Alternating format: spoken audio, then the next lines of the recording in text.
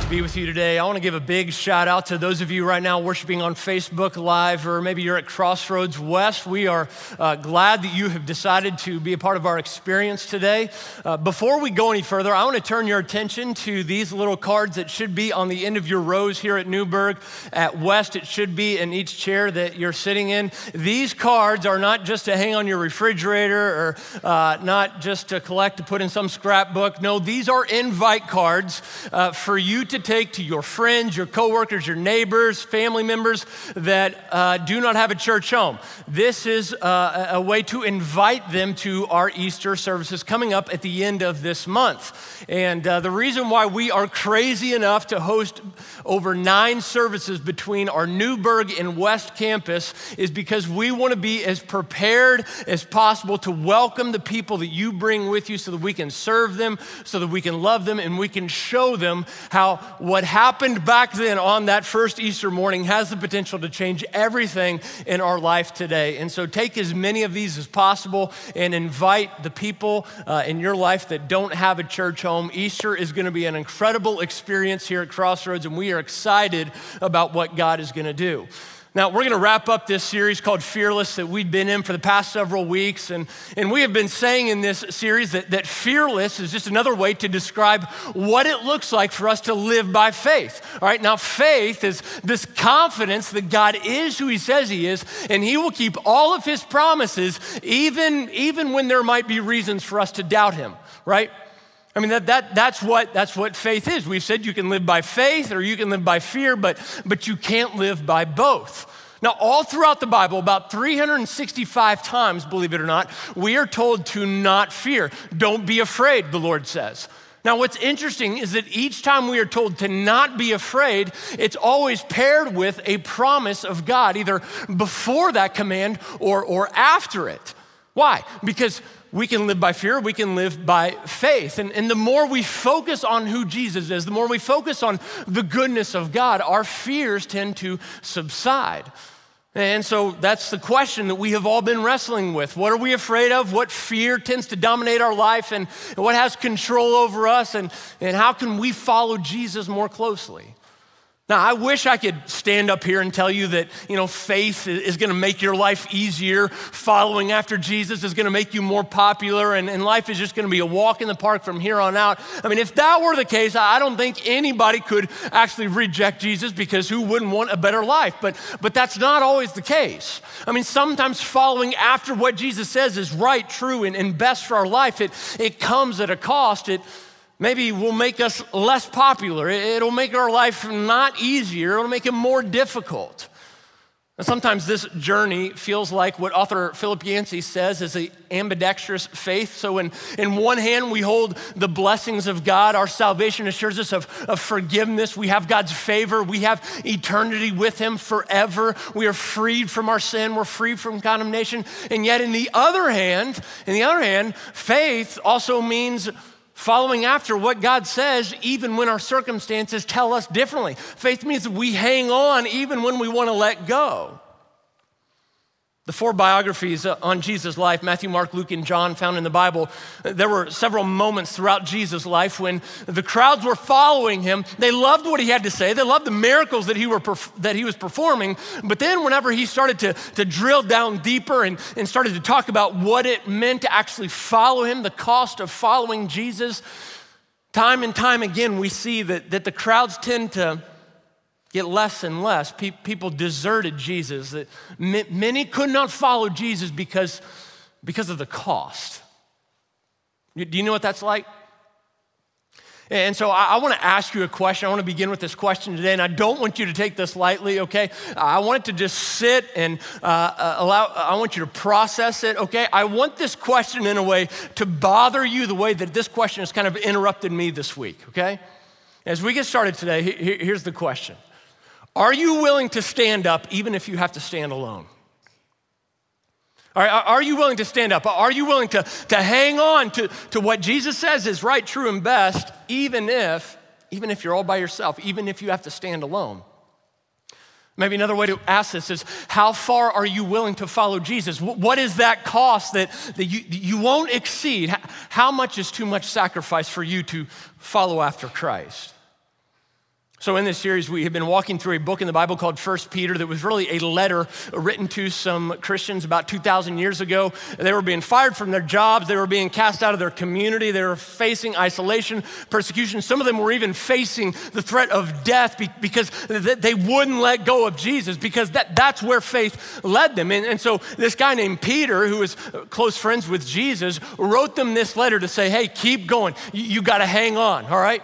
And so we're going to end that letter today by looking at chapter 5 in 1 Peter. If you have your Bibles or Bible app, I want you to go ahead and turn there now. There should be a Bible either in front of you or in the seat below you. 1 Peter can be found towards the back of your Bibles in between the books of James and 2 Peter, okay? Now, if you don't have a Bible or Bible app, words will be up here on the screen. We're gonna pick up in chapter 5, verse 5, as Peter kind of signs off and gives his final goodbye to these believers. All right, verse 5, he says this: in the same way, you who are younger, submit yourselves to your elders.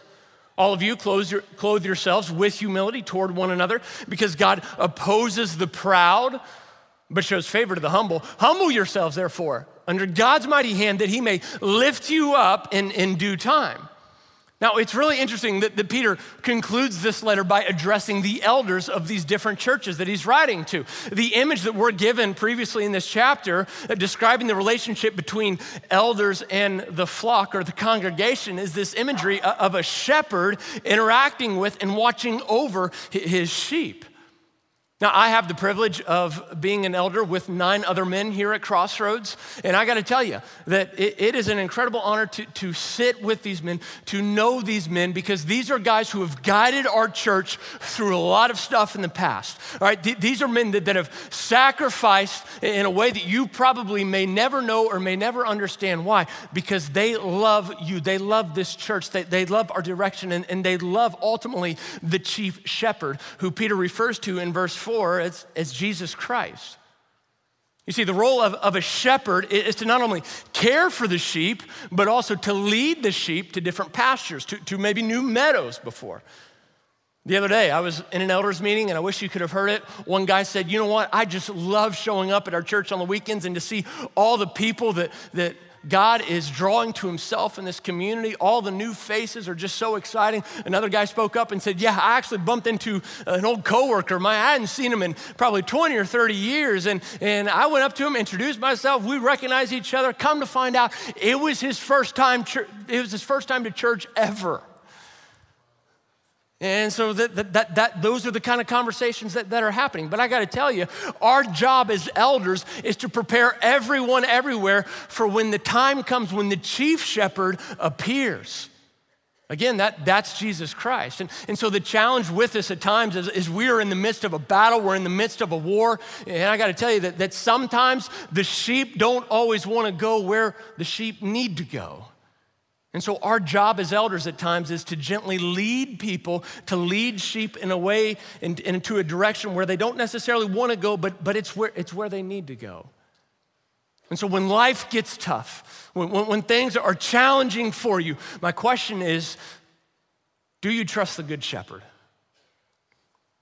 I mean, can you keep your eyes on him even when those who are caring for you in this life are failing you, and our flaws and our mistakes are exposed? Can you remember that the Good Shepherd is good and he can be trusted?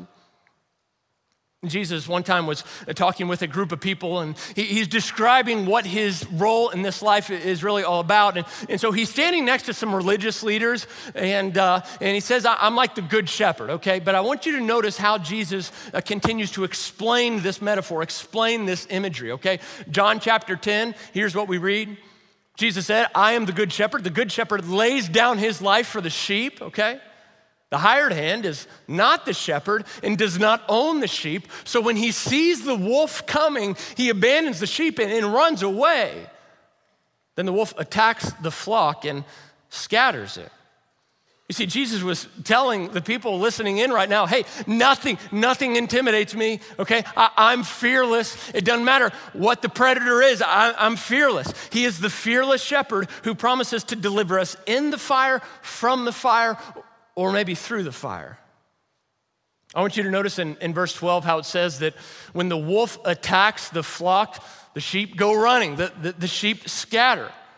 All right, studies have actually shown how our minds and our bodies react whenever we feel scared or we fear something. There's this little part of our brain called the amygdala that sends this trigger, this message, this signal all throughout our nervous system that causes our body to either run or to defend ourselves. It's really a defense mechanism. God has wired us in this way.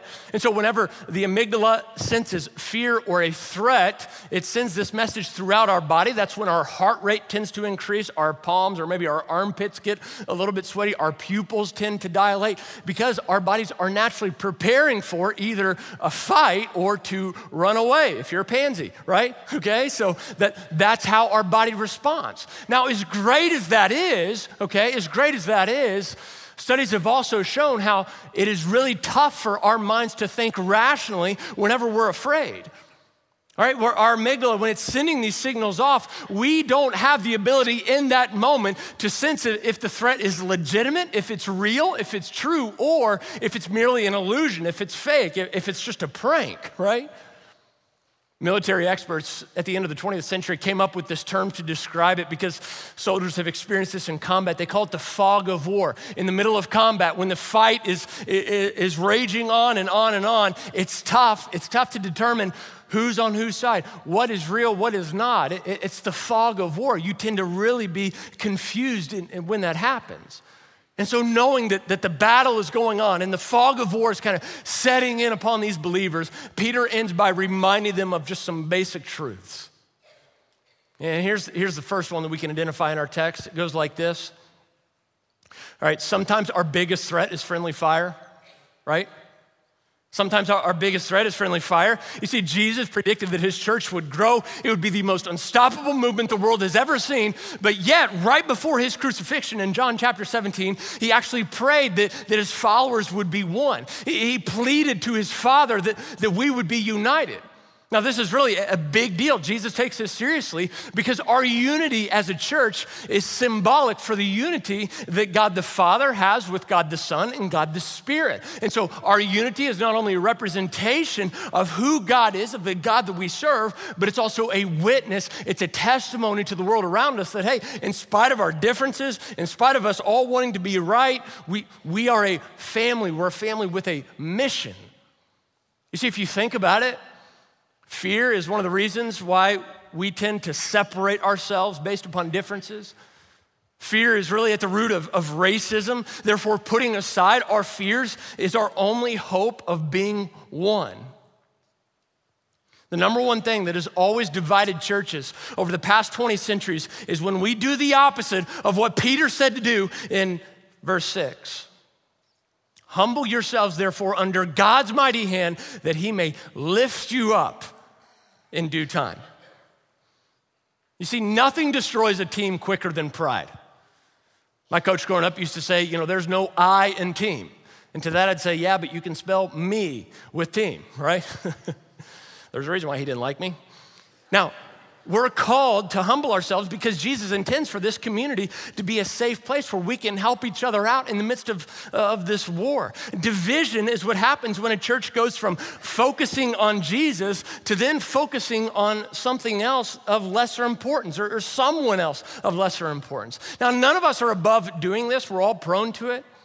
You see, instead of making it about Jesus, we then begin to focus on a pastor. We focus on a leader, right? Instead of making it about Jesus, it becomes, a place for us to flaunt our intelligence, for other people to see how right we are. Rather than making it about Jesus, we see church as this kind of club to make us feel good, to boost our self-esteem, rather than talking about real things like sin, brokenness, and repentance. We're all prone to this. And yet it's a subtle shift when we move from unity to division. And you see, it's the deception of it that makes this so dangerous. All right, now to be fair, we rarely recognize it when we're taking part in friendly fire. And so for the sake of the church and our mission, it has to be exposed. All right, when we think too highly of ourselves, we tend to play the comparison game with other believers. Do you know what this is about? It's So suppose you might feel convicted or guilty about a sin that you're dealing with, and you're tired of carrying that around. And so rather than confessing it, rather than dealing with it appropriately, you begin to compare yourself with some other Christian who might be dealing with a similar sin or maybe a worse sin than you. And so all of a sudden, we numb ourselves to guilt and conviction by simply comparing ourselves to someone else who is dealing with something much worse than we are. We feel better about ourselves, yet when we do this, it's like we're loading the gun and we are firing upon brothers and sisters who aren't against us, but are actually with us and for us. When we think too highly of ourselves, we give in to greed, right? This is when we might approach church with a perspective of, what can this place do for me? What needs and what wants can these people do for me? And so we go church shopping. Now, part of this is part of our culture. We're a consumeristic driven society. And yet when that seeps into the church, it becomes not about Jesus. It becomes not about one another, but it becomes all about us, doesn't it? And so we end up in this place of loading the gun and firing upon one another and shooting at people who aren't against us, but are actually with us and for us. When we elevate ourselves too highly, we see how right we can be rather than loving others. And so you maybe wouldn't say it out loud, but you've got specific convictions and beliefs about your interpretation of Scripture. I mean, you feel very strongly about spiritual gifts, how you interpret the Holy Spirit, or maybe the end times, gender roles in the church, how you view baptism. And again, you wouldn't say it out loud, but if another believer disagrees with you, sees things differently than you kind of think, well, they just aren't as mature as me, or maybe they aren't even a Christian. And so what we end up doing when we do that is we load the gun and we end up firing upon brothers and sisters who aren't against us, but are actually with us and for us. Now here's the thing. The biggest ego that I have to deal with is my own, right? You see, nobody gets between you and God more than you do. And one indicator of pride and that can lead to division if we're constantly offended by others. What does that have to do with pride? Well, it's another way of casting yourself as superior to others. And so we need to remember that we're on the same team. We're better and more effective together.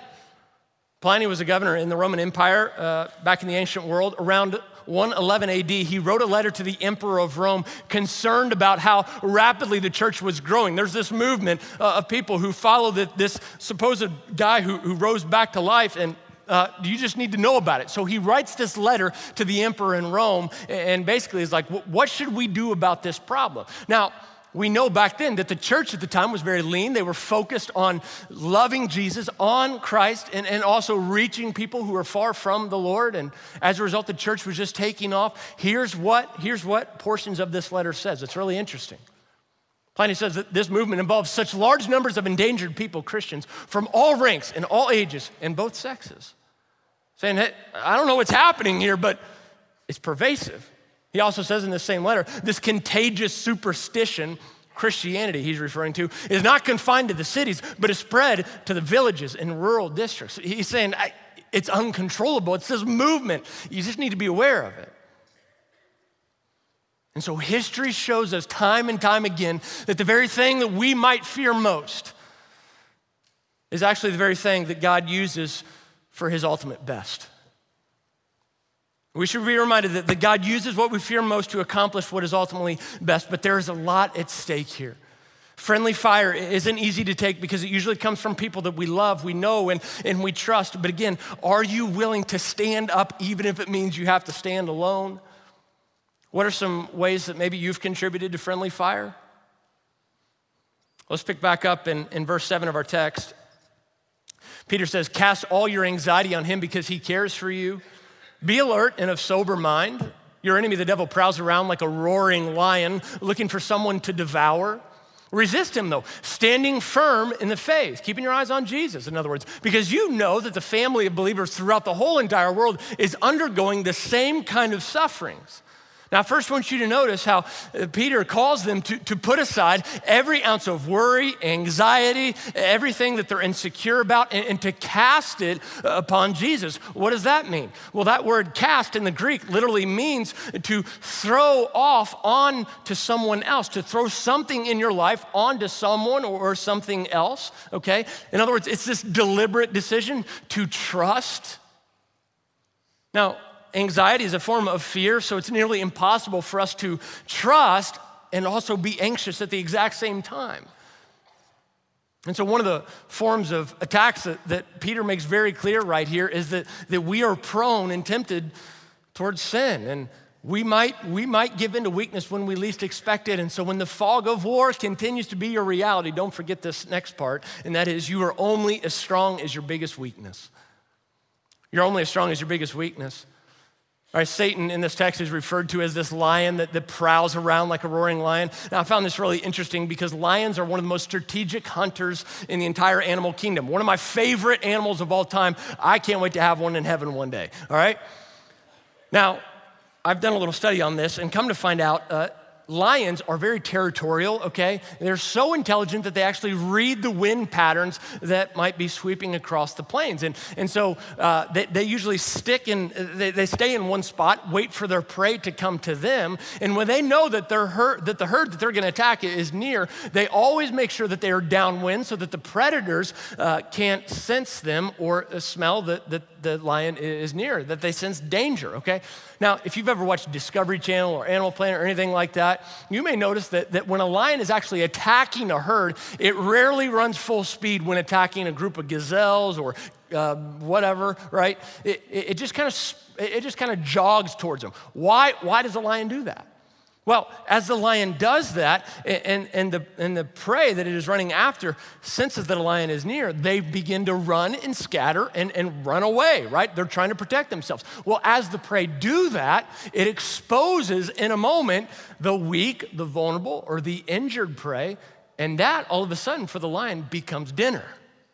All right, it doesn't want to work too hard to eat, and so it knows I'm just gonna go 50% here, and as I do that, it's gonna reveal to me the most vulnerable, the weakest, the part of the herd that ultimately is easiest for me to catch.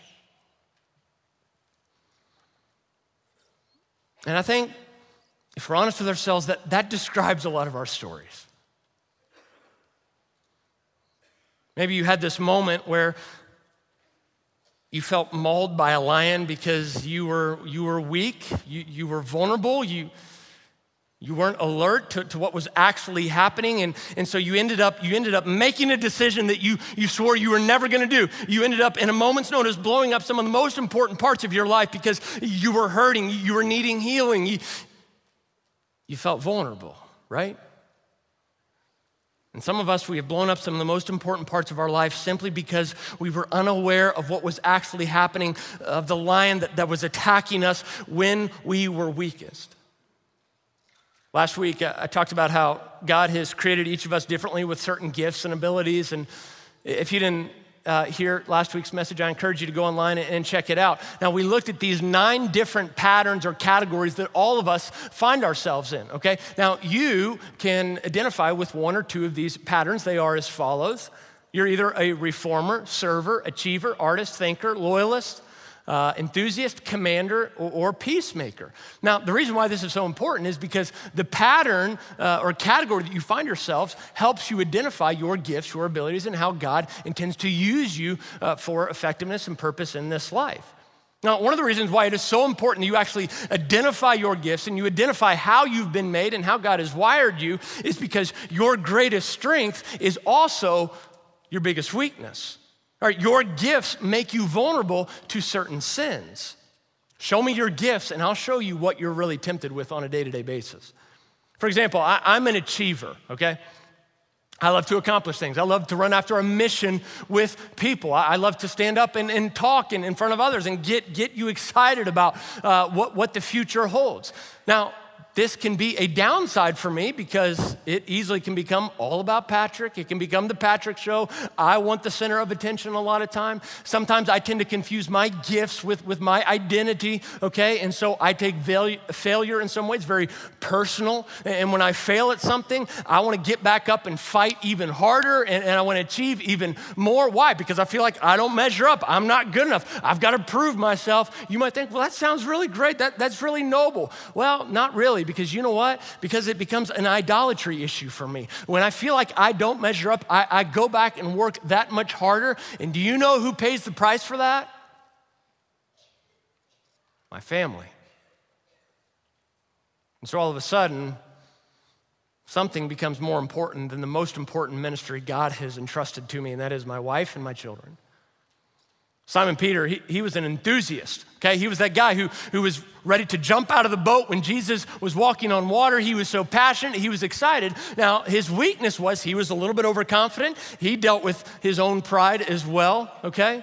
He wanted to flaunt his commitment. He wanted to flaunt his disciplines in front of others so other people would know just how committed to Jesus he was.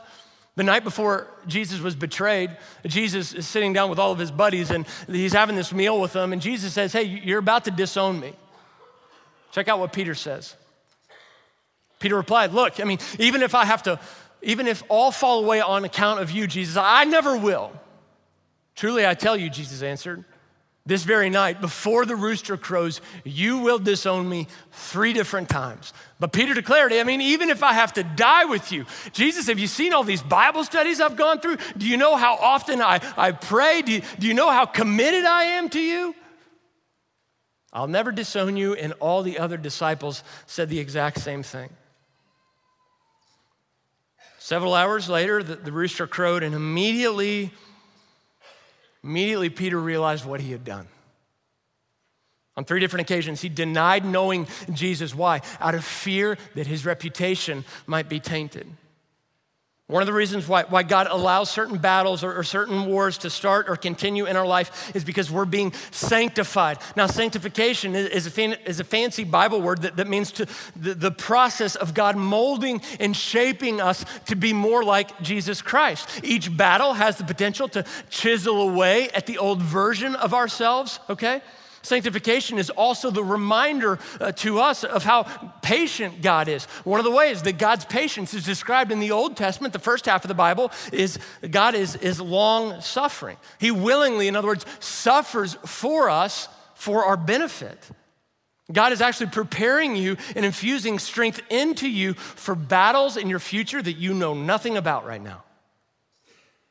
A couple weeks ago, I traveled with some of our staff over to the Middle East and visited with some of our partners that you support.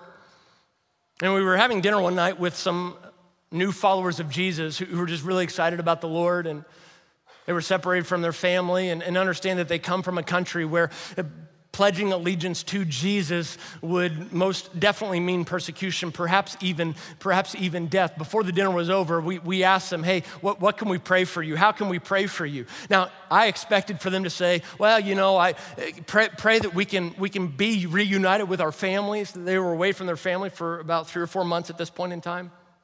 That's not what they asked for. They didn't have a lot of money, so I thought, well, pray that God would provide for us, right? That's not what they prayed for. They said in very broken English, they said, would you pray that we would be bold and that we would keep our eyes on Jesus no matter what, and that even if we have to die, that we would remain faithful.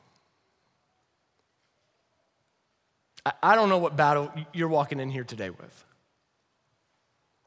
I don't know what kind of war zone awaits you at home right now. Maybe you're waiting for her to finally text you back. Maybe you're waiting for him to apologize for what he did. Maybe you just think, man, if I just had one more drink, one more hit, everything would be okay. Or maybe you're really fearful about what is gonna happen tomorrow in the office. Again, whatever your battle is, it's that relationship, it's that conversation, it's that thought that you just can't let go of. Now, maybe God will deliver you from it quicker than expected. Maybe he won't, but what if this challenge before you is your constant reality because God is stripping you of different illusions in life that you have been leaning your life on to show you that he alone is enough and that his grace really is sufficient. In what ways is he making you more like Jesus through this battle?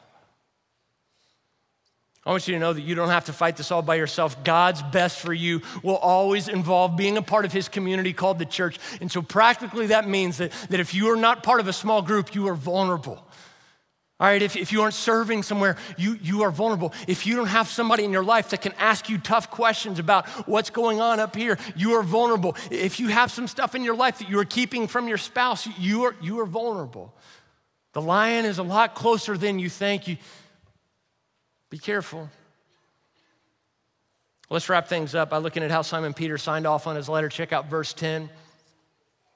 He said, "And the God of all grace, who called you into his eternal glory in Christ, after you have suffered a little while, will himself restore you and make you strong, firm, and steadfast."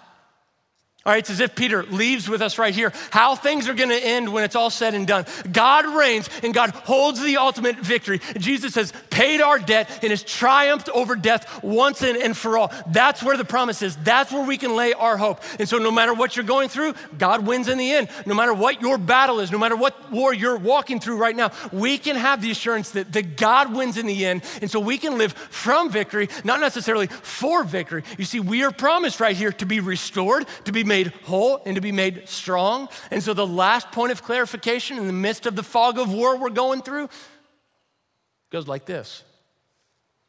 We will experience defeat before the battle is won.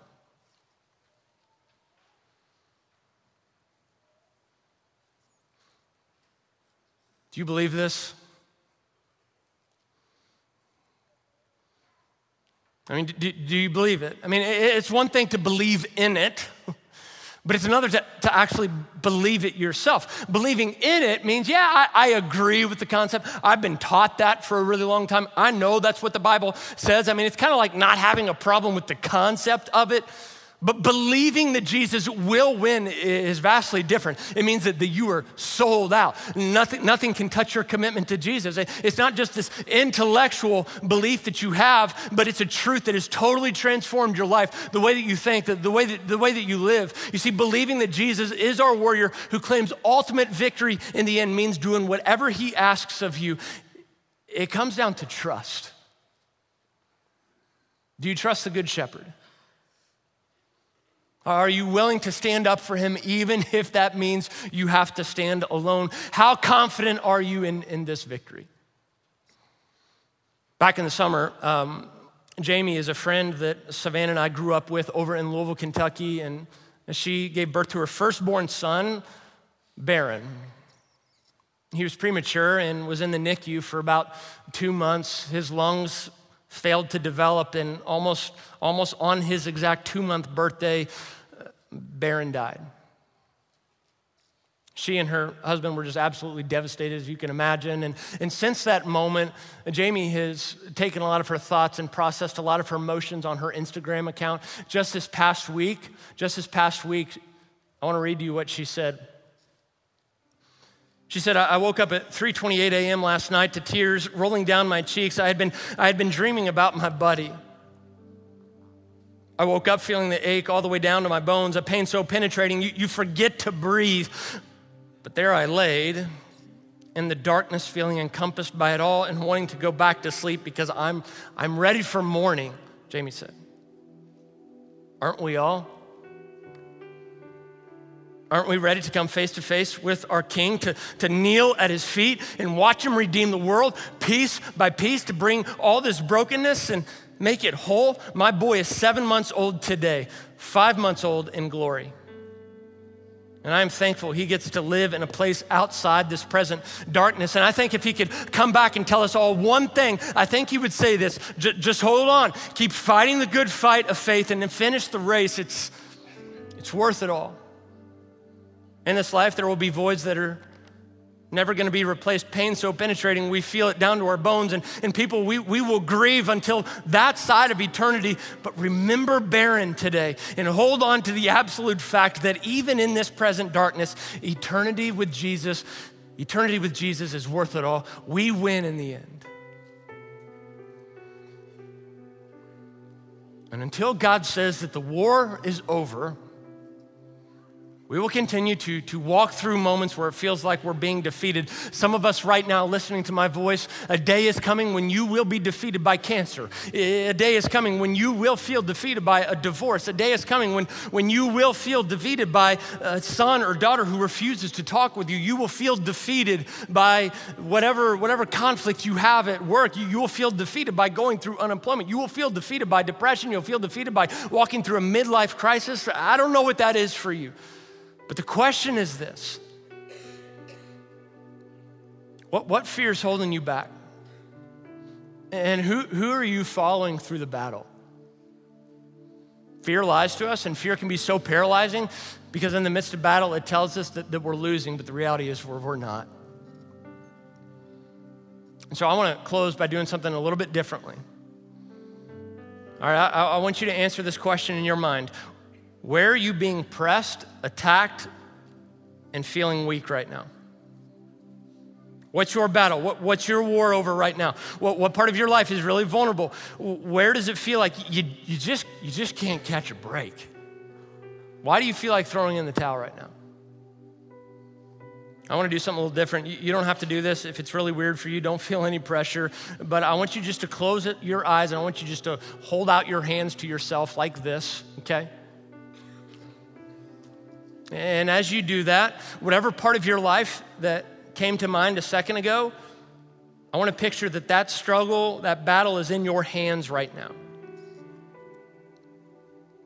Picture it, think about it. And silently, I want you to name whatever it is, and I want you just to talk to Jesus about it right now.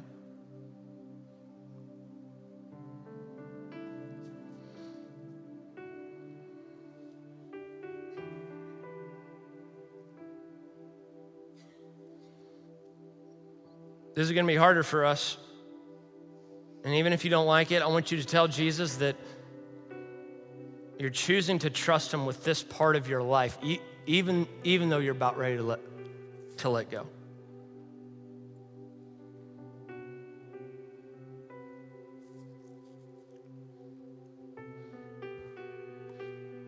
The reality is he alone will bring us to ultimate victory. This is what casting upon him is all about. Let's pray.